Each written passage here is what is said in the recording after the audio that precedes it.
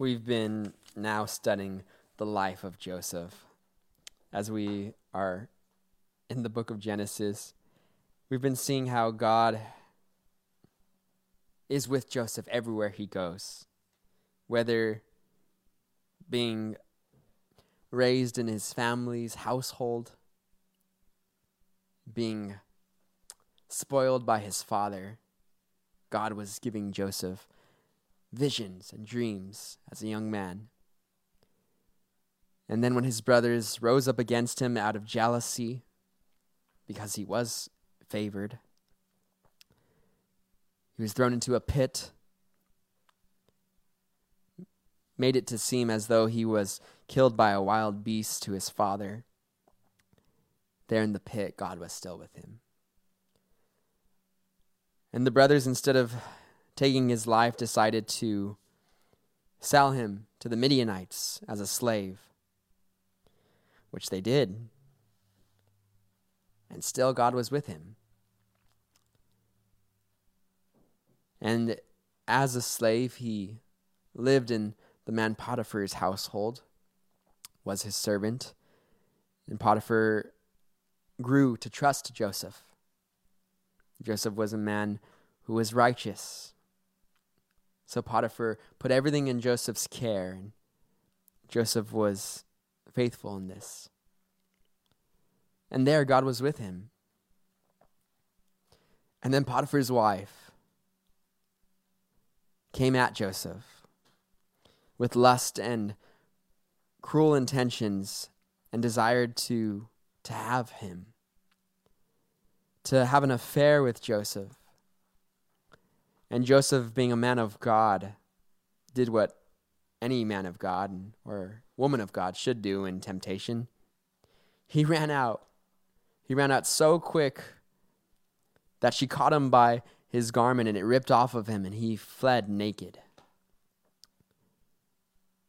But as we have studied these chapters, we see that she then accused him of rape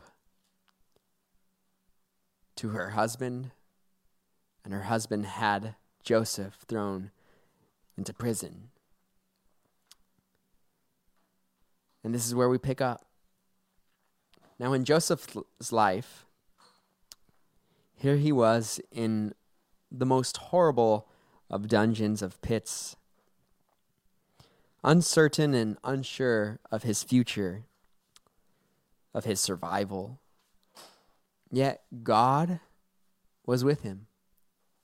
Even there in the prison, it said that the main guard of the prison, elevated Joseph to be a leader there in the prison.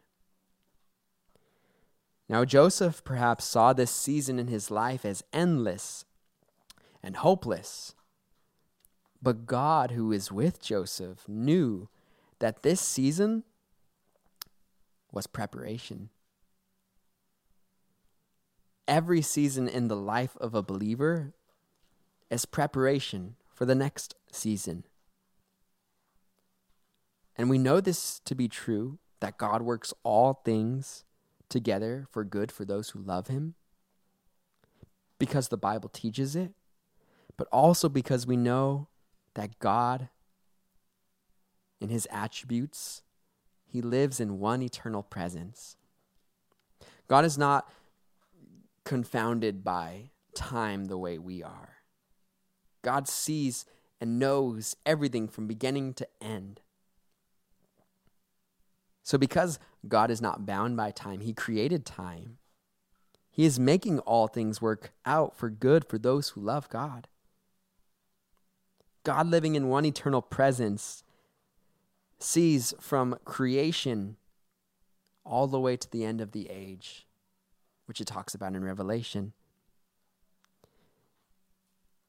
Now, God, when he sees this, the way he understands or the reality that we live in, it can almost be portrayed as someone looking down from a helicopter, can look down on a train and see the beginning cart and the end of the rail carts.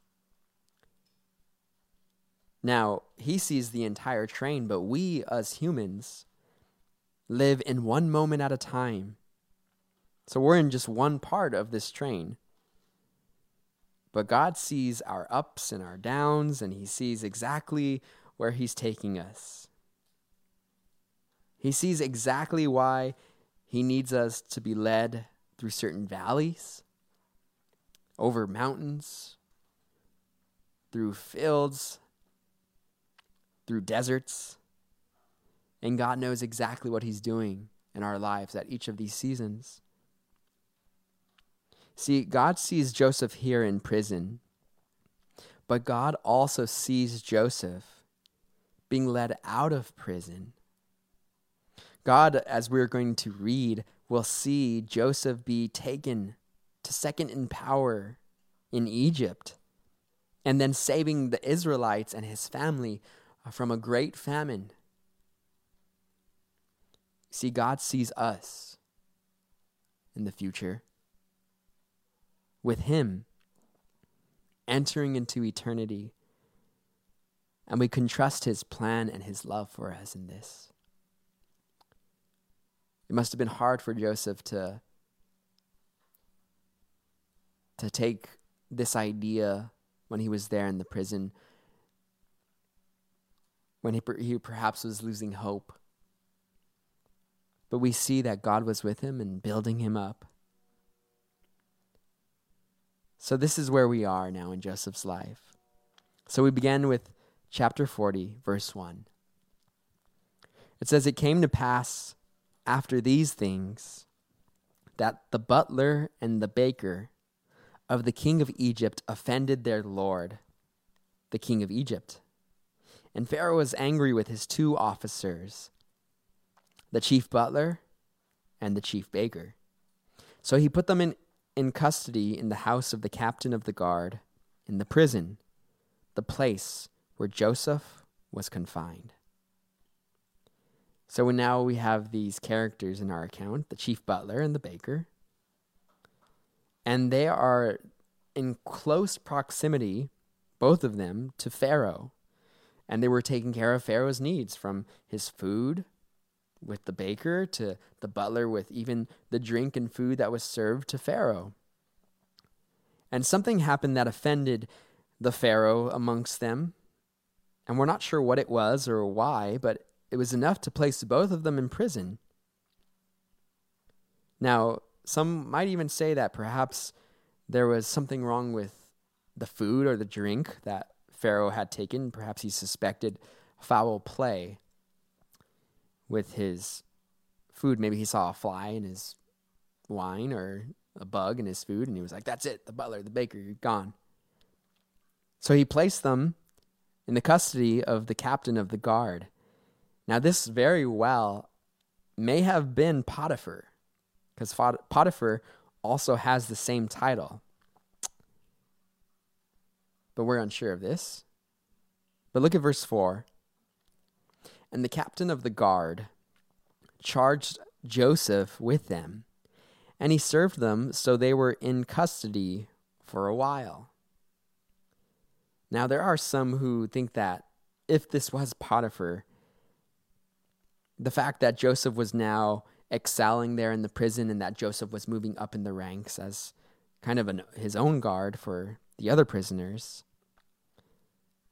There are some who speculate perhaps, and this is just speculation, this is man speaking, not the Spirit, that perhaps Potiphar had come to realize over time that Joseph, in fact, was innocent, and that he realized his wife had accused him wrongly, but in order to keep his wife from anything bad about her accusing Joseph, that he kept silent on this issue. But what we do know for sure from the word is that Joseph was again gaining success in the prison. And then in verse 5, "Then the butler and the baker of the king of Egypt, who were confined in the prison, had a dream. Both of them, each man's dream in one night, and each man's dream with its own interpretation. So these two characters, the butler and the baker, they have this dream at night. And suddenly they both wake up the next morning and they share their dreams with each other. And their dreams, they have similar symbols in their dreams, as we're going to read. But this is so much so that they were visibly upset to others. And we're going to read how Joseph noticed this on them. Look at verse 6. And Joseph came into them in the morning and looked at them and saw that they were sad. So he asked Pharaoh's officers who were with him in the custody of his Lord's house, saying, "Why do you look so sad today?" What comes to mind as I read this is discernment in Joseph's life. Now, perhaps these guys were obviously and ridiculously sad and distraught, but maybe it was more subtle than this. And perhaps Joseph, being a discerning man, saw their spirit was of a sad countenance. May we pray for discernment so that we could see in other people's life if they're going through something, that we might be able to minister to them, that we might be able to rejoice when someone is rejoicing and weep with those who weep, mourn with those who mourn, and be able to understand what the Spirit is leading us in when we minister. So in verse 8 it says, "And they said to him, 'We each have had a dream, and there is no interpreter of it.' So Joseph said to them, 'Do not interpretations belong to God? Tell them to me, please.'" Now, at this point in time, remember, Joseph, he was 17 years old when he was sold into slavery to the Ishmaelites. And by the time that Joseph is going to be released from prison, appointed head over Egypt, he's 30 years of age, which brings a total of 13 years of captivity that Joseph will endure as a servant and in prison. And we're not quite sure how many years he was a servant and how many years he was a prisoner. Nonetheless, 13 years being in captivity for something a crime he didn't commit.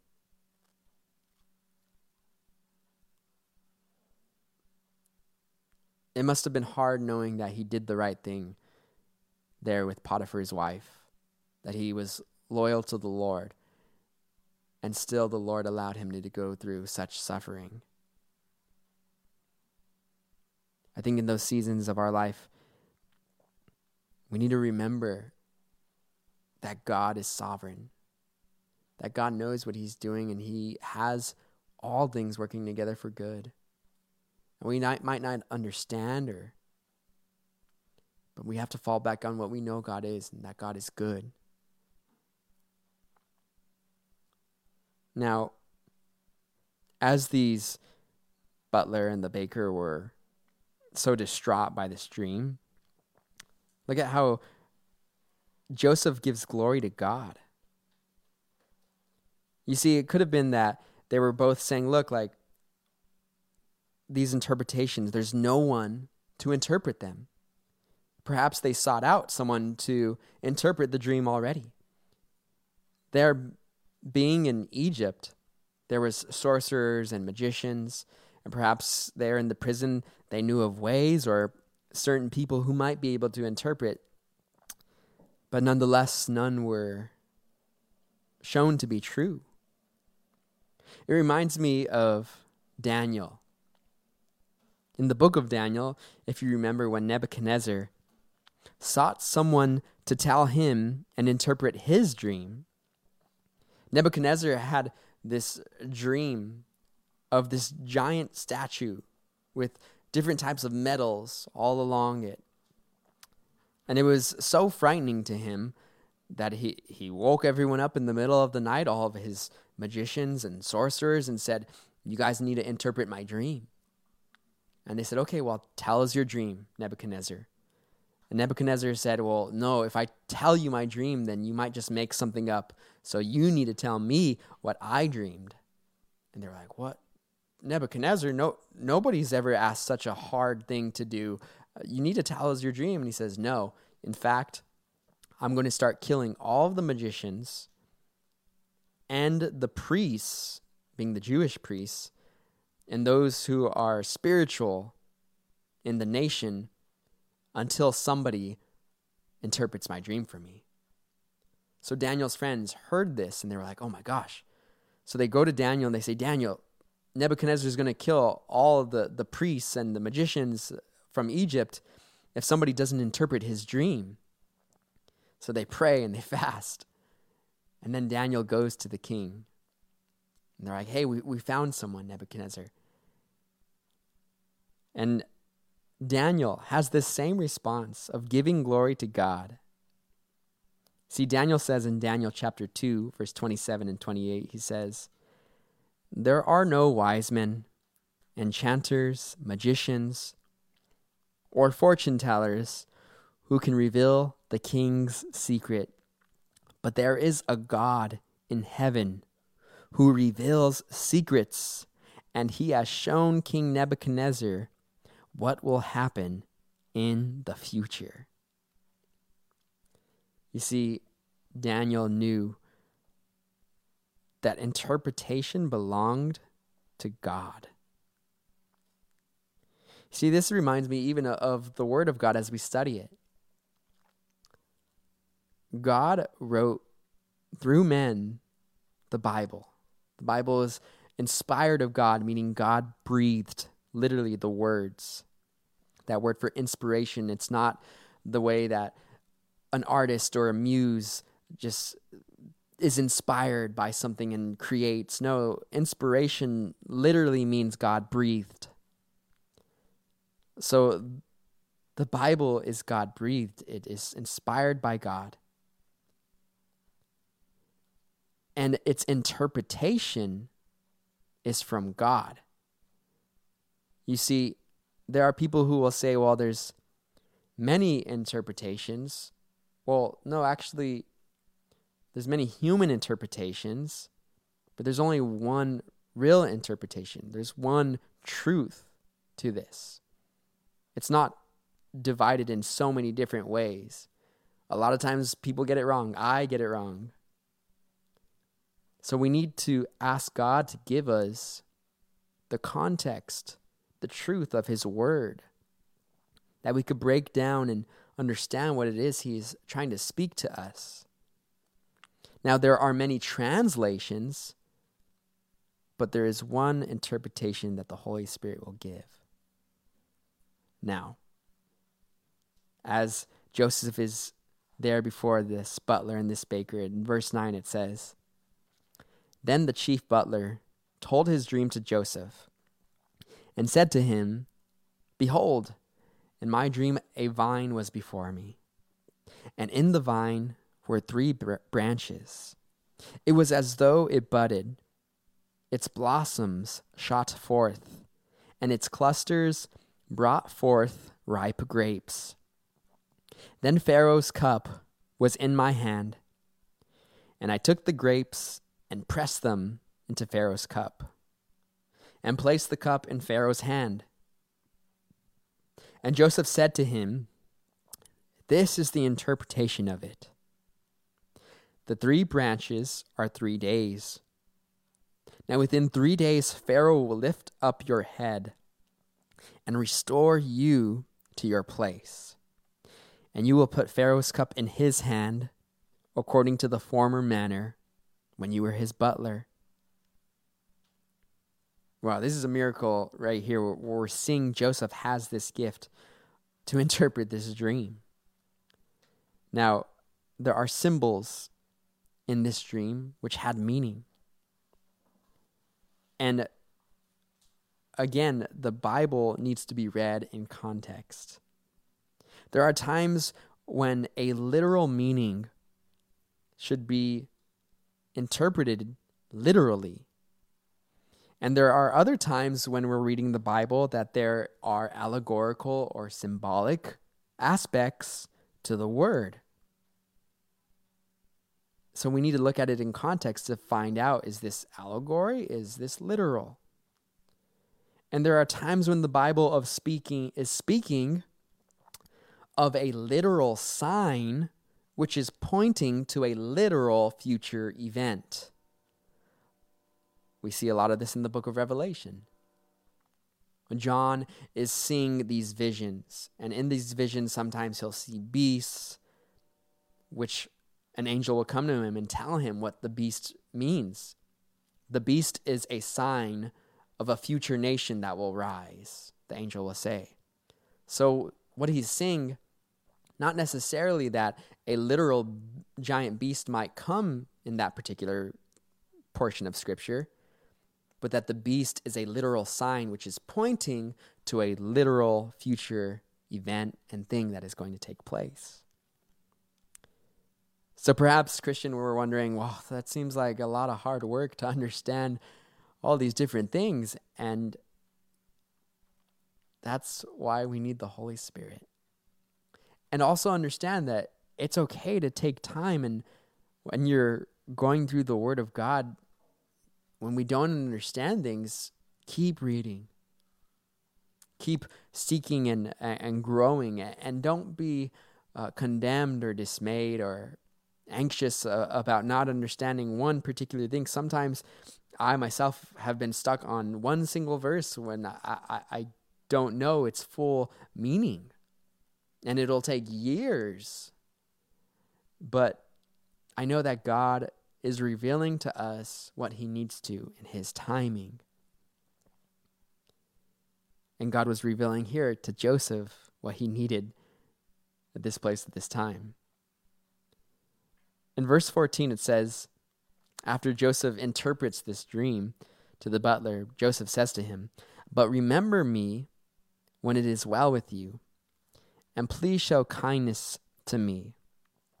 Make mention of me to Pharaoh, and get me out of this house. For indeed I was stolen away from the land of the Hebrews, and also I have done nothing here that they should put me into the dungeon." We see Joseph is hoping still to be set free. He realizes that he was an innocent man in this point, and it's a reasonable request for the butler that he would simply remember him. And then in verse 16, when the chief baker saw that the interpretation was good, he said to Joseph, "I also was in my dream, and there were 3 white baskets on my head. In the uppermost basket were all kinds of baked goods for Pharaoh, and the birds ate them out of the basket on my head." So Joseph answered and said, "This is the interpretation of it. The 3 baskets are 3 days. Within 3 days, Pharaoh will lift off your head from you and hang you on a tree, and the birds will eat your flesh from you." I'm sure at this point, Joseph and the baker were not joyous over this. But Joseph gave him the truth. No matter how grim, Joseph had to give him what the Word of God said. And he was accurate with it. Christian, we need to warn people of truth in love. We need to let people know of the coming judgment. We need to warn people that there is an eternity after this life. Imagine if you discovered the cure for COVID and you only kept it to yourself, maybe a few of your friends, those who were easy to talk to. How wrong would that be? Now, how much more so something that's eternal, something that lasts forever, the gospel which saves people from hell, and which then puts a person now into the presence of God and having a relationship with Jesus where they're fulfilled, complete, living that purpose-filled life. We have this truth in us. May we share it.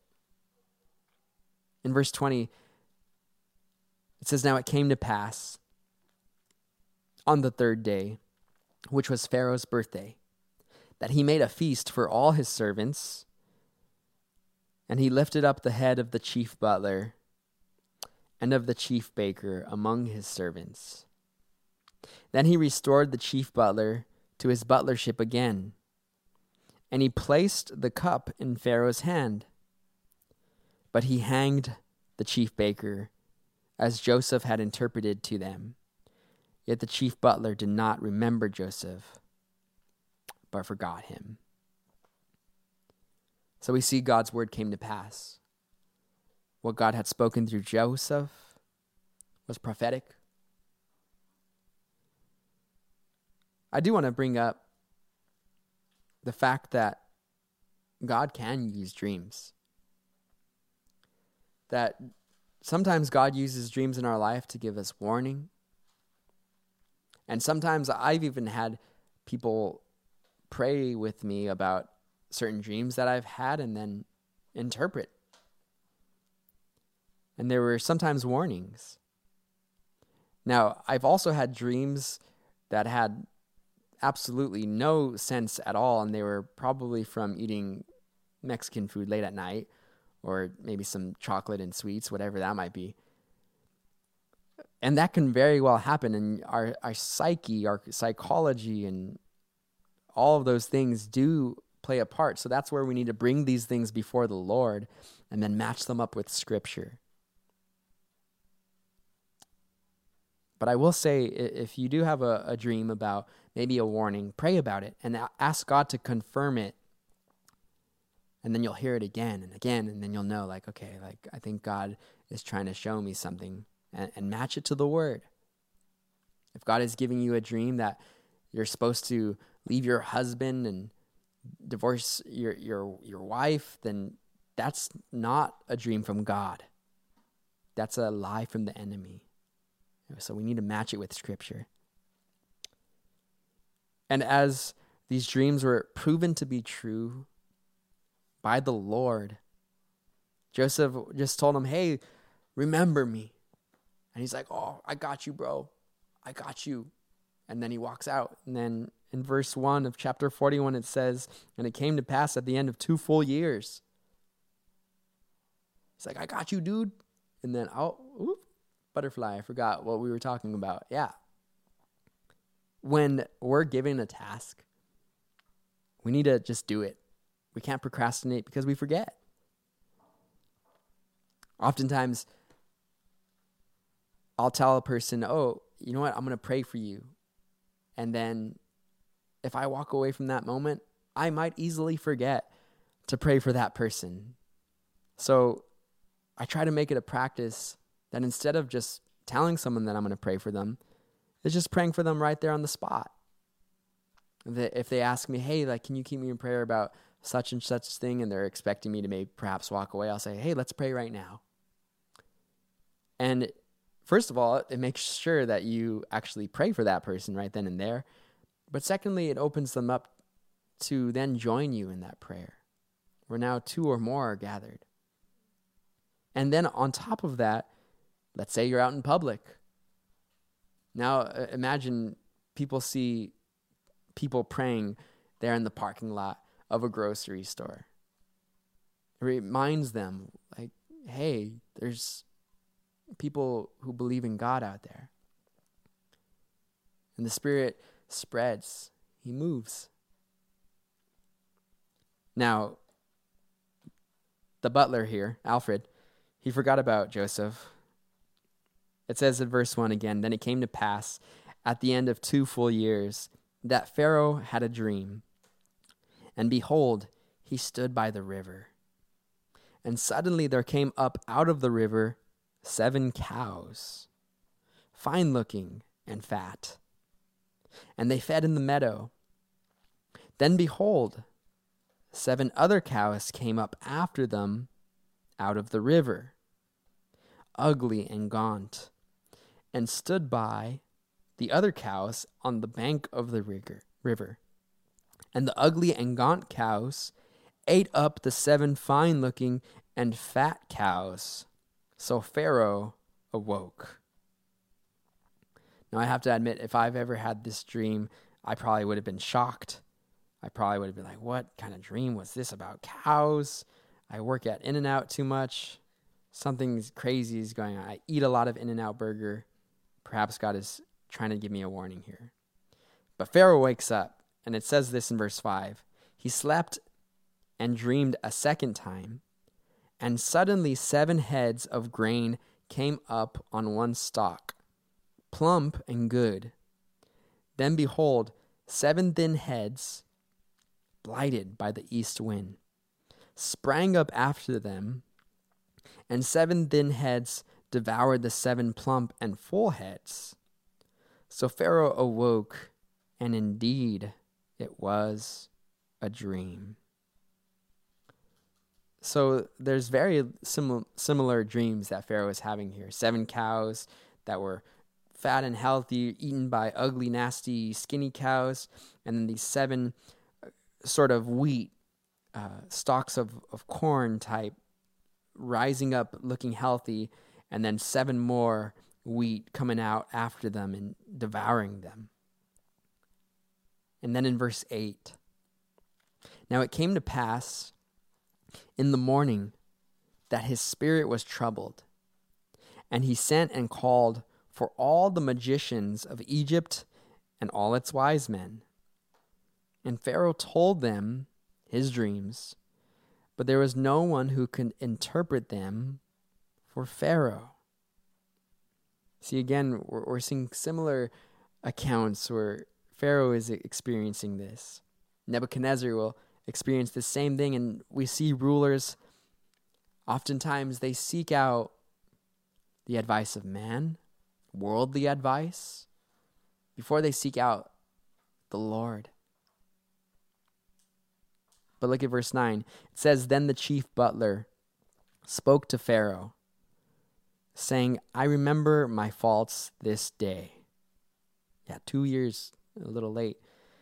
And then in verse 10, when Pharaoh was angry with his servants and put me in custody in the house of the captain of the guard, both me and the chief baker, we each had a dream in one night, he and I. Each of us dreamed according to the interpretation of his own dream. Now there was a young Hebrew man with us there, a servant of the captain of the guard, and we told him, and he interpreted our dreams for us. To each man he interpreted according to his own dream. And it came to pass, just as he interpreted for us, so it happened, he restored me to my office, and he hanged him. So finally, the butler remembers, oh, snap, like, wait, I was in a similar situation to what Pharaoh was experiencing of being haunted by a dream. And I remember Joseph. And he even said, like, I remember my faults now. I should have told you about Joseph a while back when Joseph told me. But now he's making the right move. And then in verse 14, then Pharaoh sent and called Joseph, and they brought him quickly out of the dungeon, and he shaved, changed his clothes, and came to Pharaoh. Now, as was the manner of the Egyptian custom, was to shave and to make yourself look proper before this leader.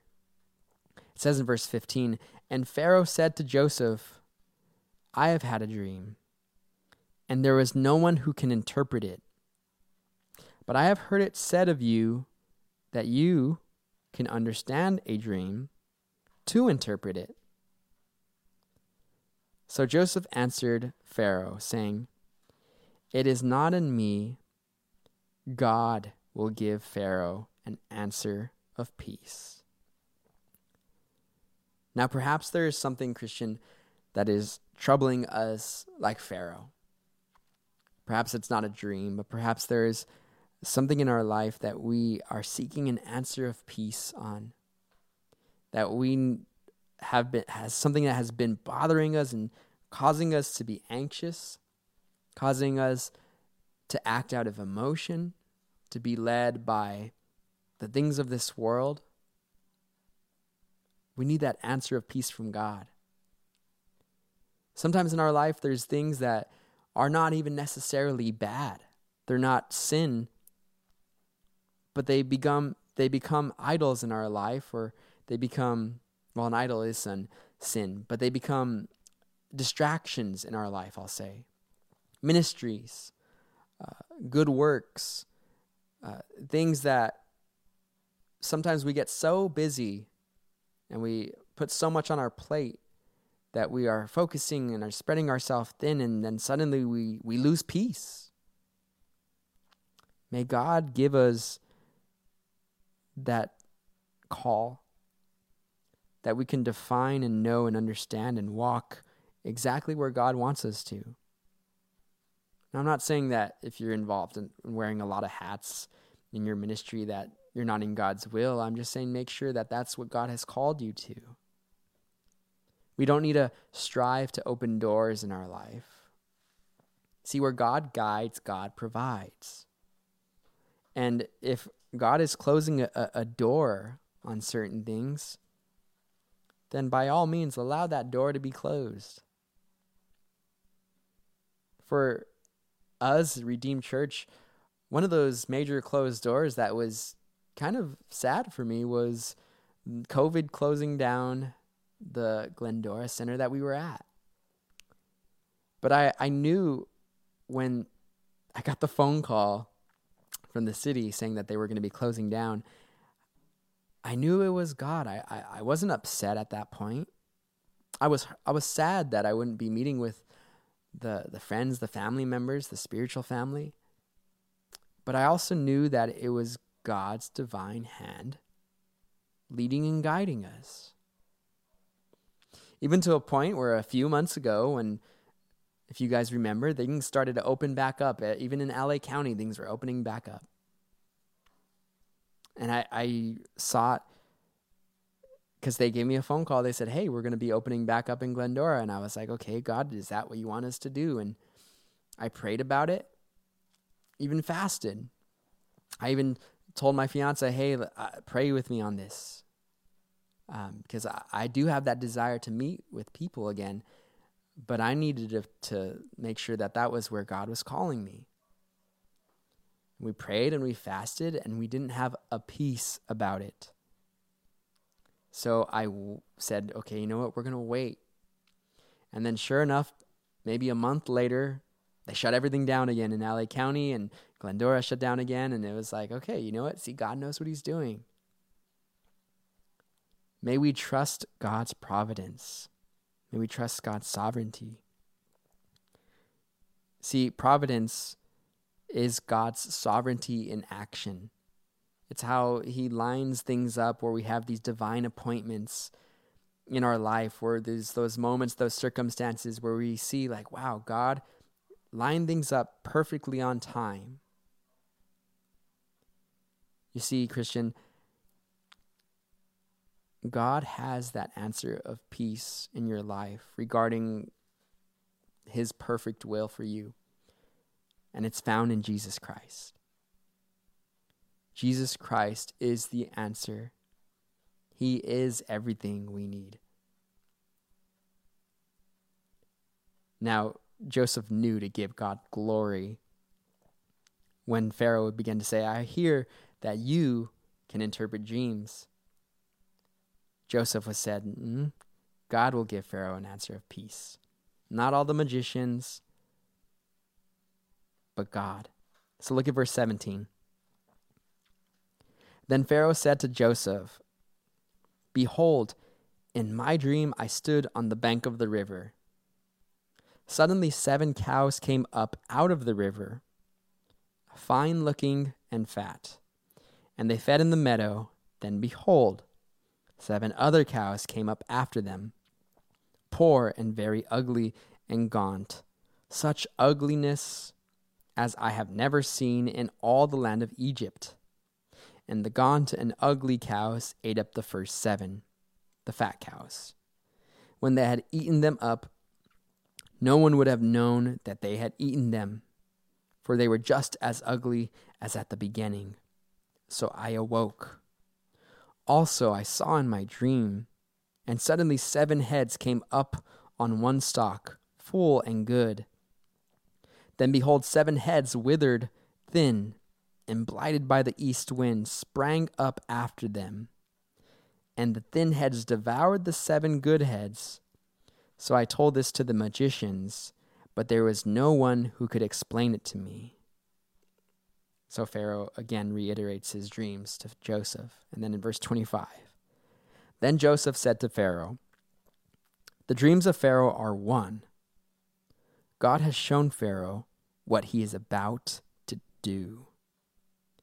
The 7 good cows are 7 years, and the 7 good heads are 7 years. The dreams are one. And the 7 thin and ugly cows, which came up after them, are 7 years. And the 7 empty heads, blighted by the east wind, are 7 years of famine. This is the thing which I have spoken to Pharaoh. God has shown Pharaoh what he is about to do. Indeed, 7 years of great plenty will come throughout all the land of Egypt, but after them 7 years of famine will arise, and all the plenty will be forgotten in the land of Egypt, and the famine will deplete the land. So the plenty will not be known in the land because of the famine following, for it will be very severe. And the dream was repeated to Pharaoh twice because the thing is established by God, and God will shortly bring it to pass.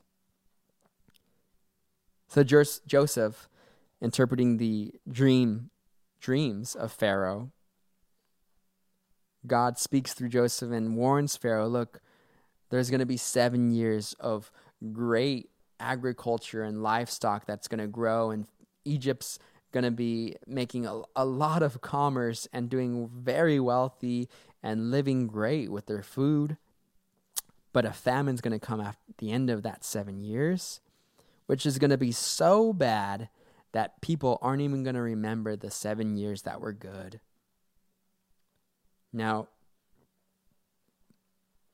there are times in a believer's life when you will get warned. You will get warned of a situation that might arise. Or perhaps even God will reveal something to you about the future. And then at that point, perhaps you wonder, well, what are we to do at that point? What do I do with this information, God? I'm concerned. I'm scared. Maybe God, you feel, has put a call in your life, and you're at point A, and you're looking at, you need to get to point Z, and you're just like, how can I even fathom getting there? Well, this is the beauty about what God is doing. Is God just takes you one step at a time. He's with you every step of the way. When Peter was told by Jesus that Jesus was going to be put on the cross and crucified, Peter said, "Far be it from you, Lord." Jesus had revealed a truth of a future event that was going to take place. And Peter said, "No, that this is not what I want." And Jesus rebuked Peter and said, "Get behind me, Satan.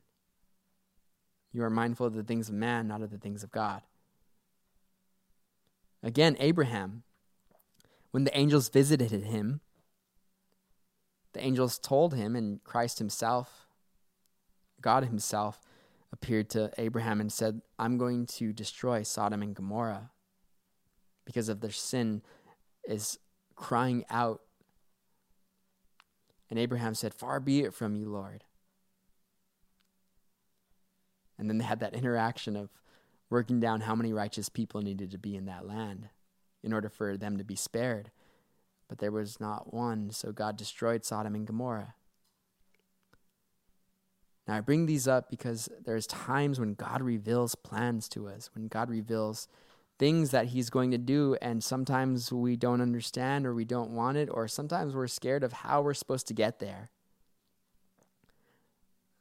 But again, we fall back on what we do know of God's attributes, that he's good, that he has a plan, that he's going to take us each step of the way. That as he is preparing to return to this earth, God is going to prepare his church. You see, Jesus loves his bride, the church.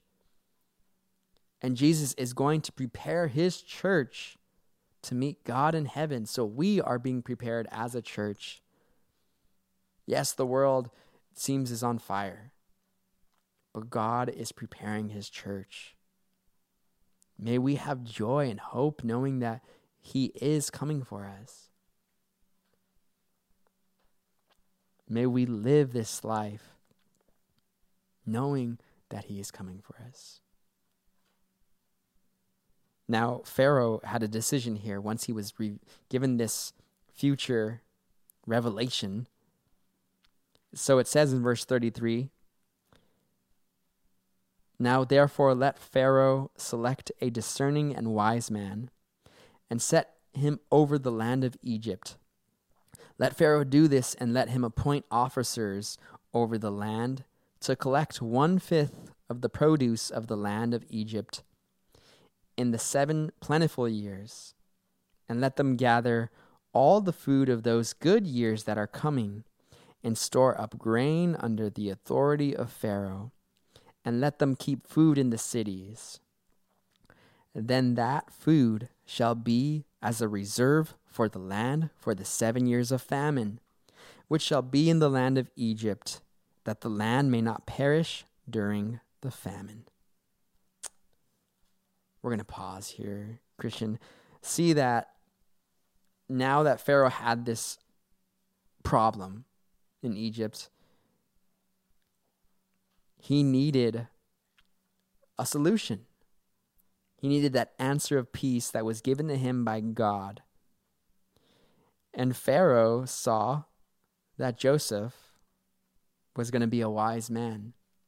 So next week we'll learn about why Pharaoh puts Joseph now second in command to then store much of the grain and the food during those 7 plentiful years so that they could have something prepared for the famine.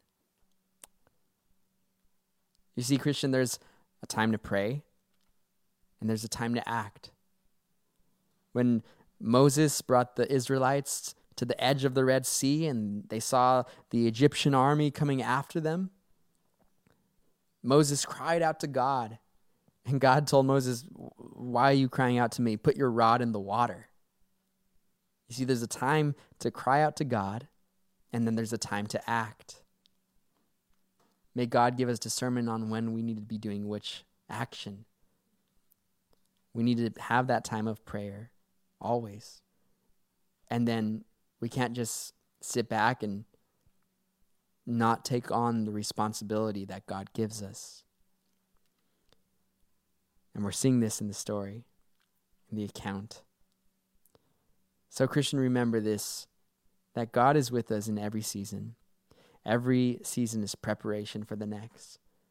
That God, being omniscient, all-loving, all-powerful, is preparing us for that awesome call that he has for our life. He loves us, and there's nothing that can separate us from his love. Let's pray. Heavenly Father, we thank you for this day. We thank you for your love, your grace, your mercy. I pray and I ask, Lord Jesus, that you would forgive us our sins, Lord God. Forgive us when we don't trust you. Lord God, when we don't understand the season that we're in and we point the finger at you and blame you. Father, forgive us. Lord, may we grow closer to you, trusting, Lord, that you're with us in the valleys, you're with us on the mountains. Lord God, continue to fill us with discernment, with wisdom, with gifts of the Holy Spirit, Father, I would even pray and ask, Father, that, Lord God, you would give us those spiritual gifts that are glorifying to you, that are signs, that are wonders. And may we not become boastful or look at the signs and wonders as that those are the special things, Father. But may we always give glory to you and you alone. Continue to lead and guide Redeemed Church Fellowship. Father, bless this church. Give us wisdom, discernment on where we go. Lord God, what you want us to finance in, where you want us to put our attention to. Lord God, we even lift up the podcast to you, Father, and we pray and ask that you would reach people, Father, through this ministry. We love you, Father. We praise you. And in Jesus' name we pray. Amen. Amen. Announcement. This coming Sunday, at the end of our Sunday morning service, which begins at 11:30, at the end of the service, we're going to have a time of fellowship, some food, and after a short period of fellowship, we are going to watch a documentary on the foundation of the church. I think it's something that's important for those who desire to grow in discipleship. And if you would like to come, we're going to be here at my house, so go ahead and message us, and we would love to see you. So God bless, and we're going to end with this last song.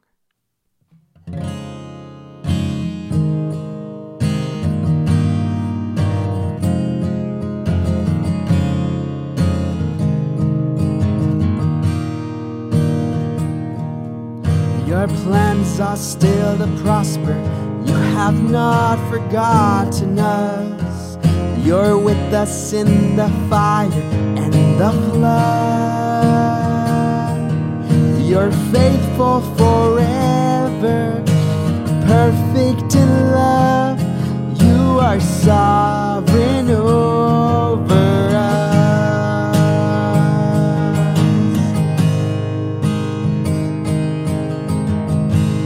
Even what the enemy means for evil, you turn it for our good.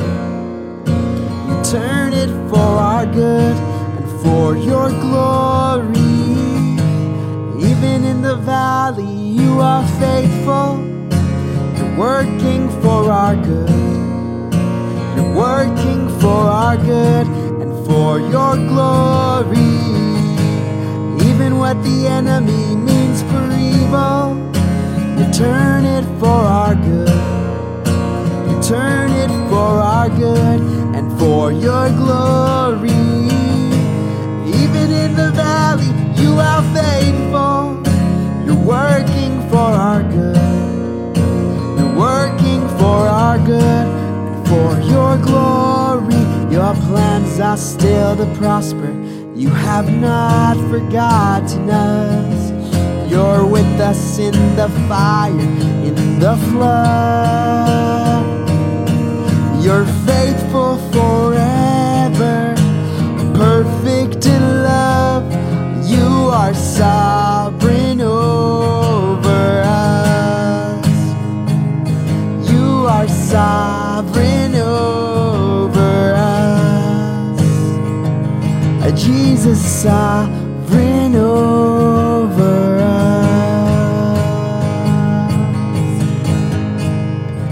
God bless. We'll see you Sunday.